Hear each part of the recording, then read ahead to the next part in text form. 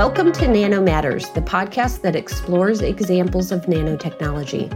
I'm Lisa Friedersdorf, Director of the National Nanotechnology Coordination Office. In this snippet, Angie Akano, Assistant Professor of Civil and Environmental Engineering at Northwestern University, discusses research she's pursuing to find alternatives to cement and ways to recycle it. So one idea that we're working on is just kind of what we call inorganic polymer.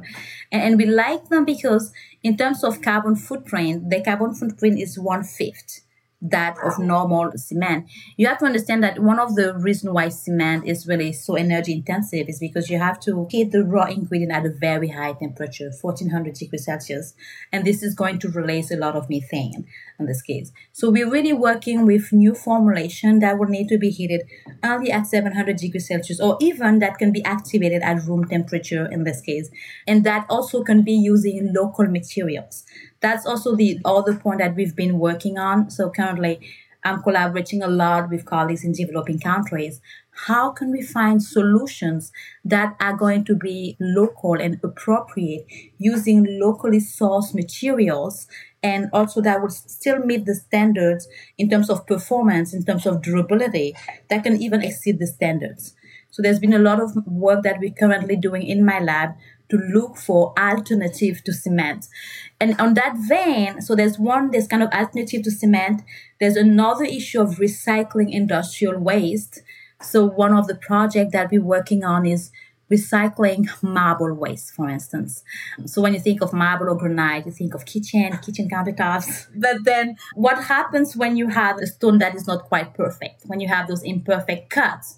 Well, currently, actually, they are not recycled. They tend to be disposed of in landfills. So we are working on just like thinking of all those ashes.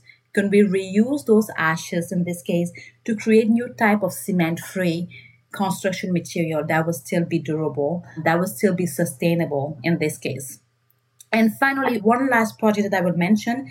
This one used still cement and concrete, but we are trying more to recycle cement. And this is just kind of thinking about how we have a lot of strong decaying infrastructure. A lot of buildings are way past their lifetime right now.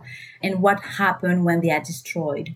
Or when you have a natural disaster, in this case, or an earthquake, what happened to all of that cement? Currently, actually, most of it is disposed in landfills. And when you think about the numbers, is cement from construction and demolition debris account for 30% in this case of municipal waste. And that number tends to be worldwide. So it's really a significant number that is going into landfill.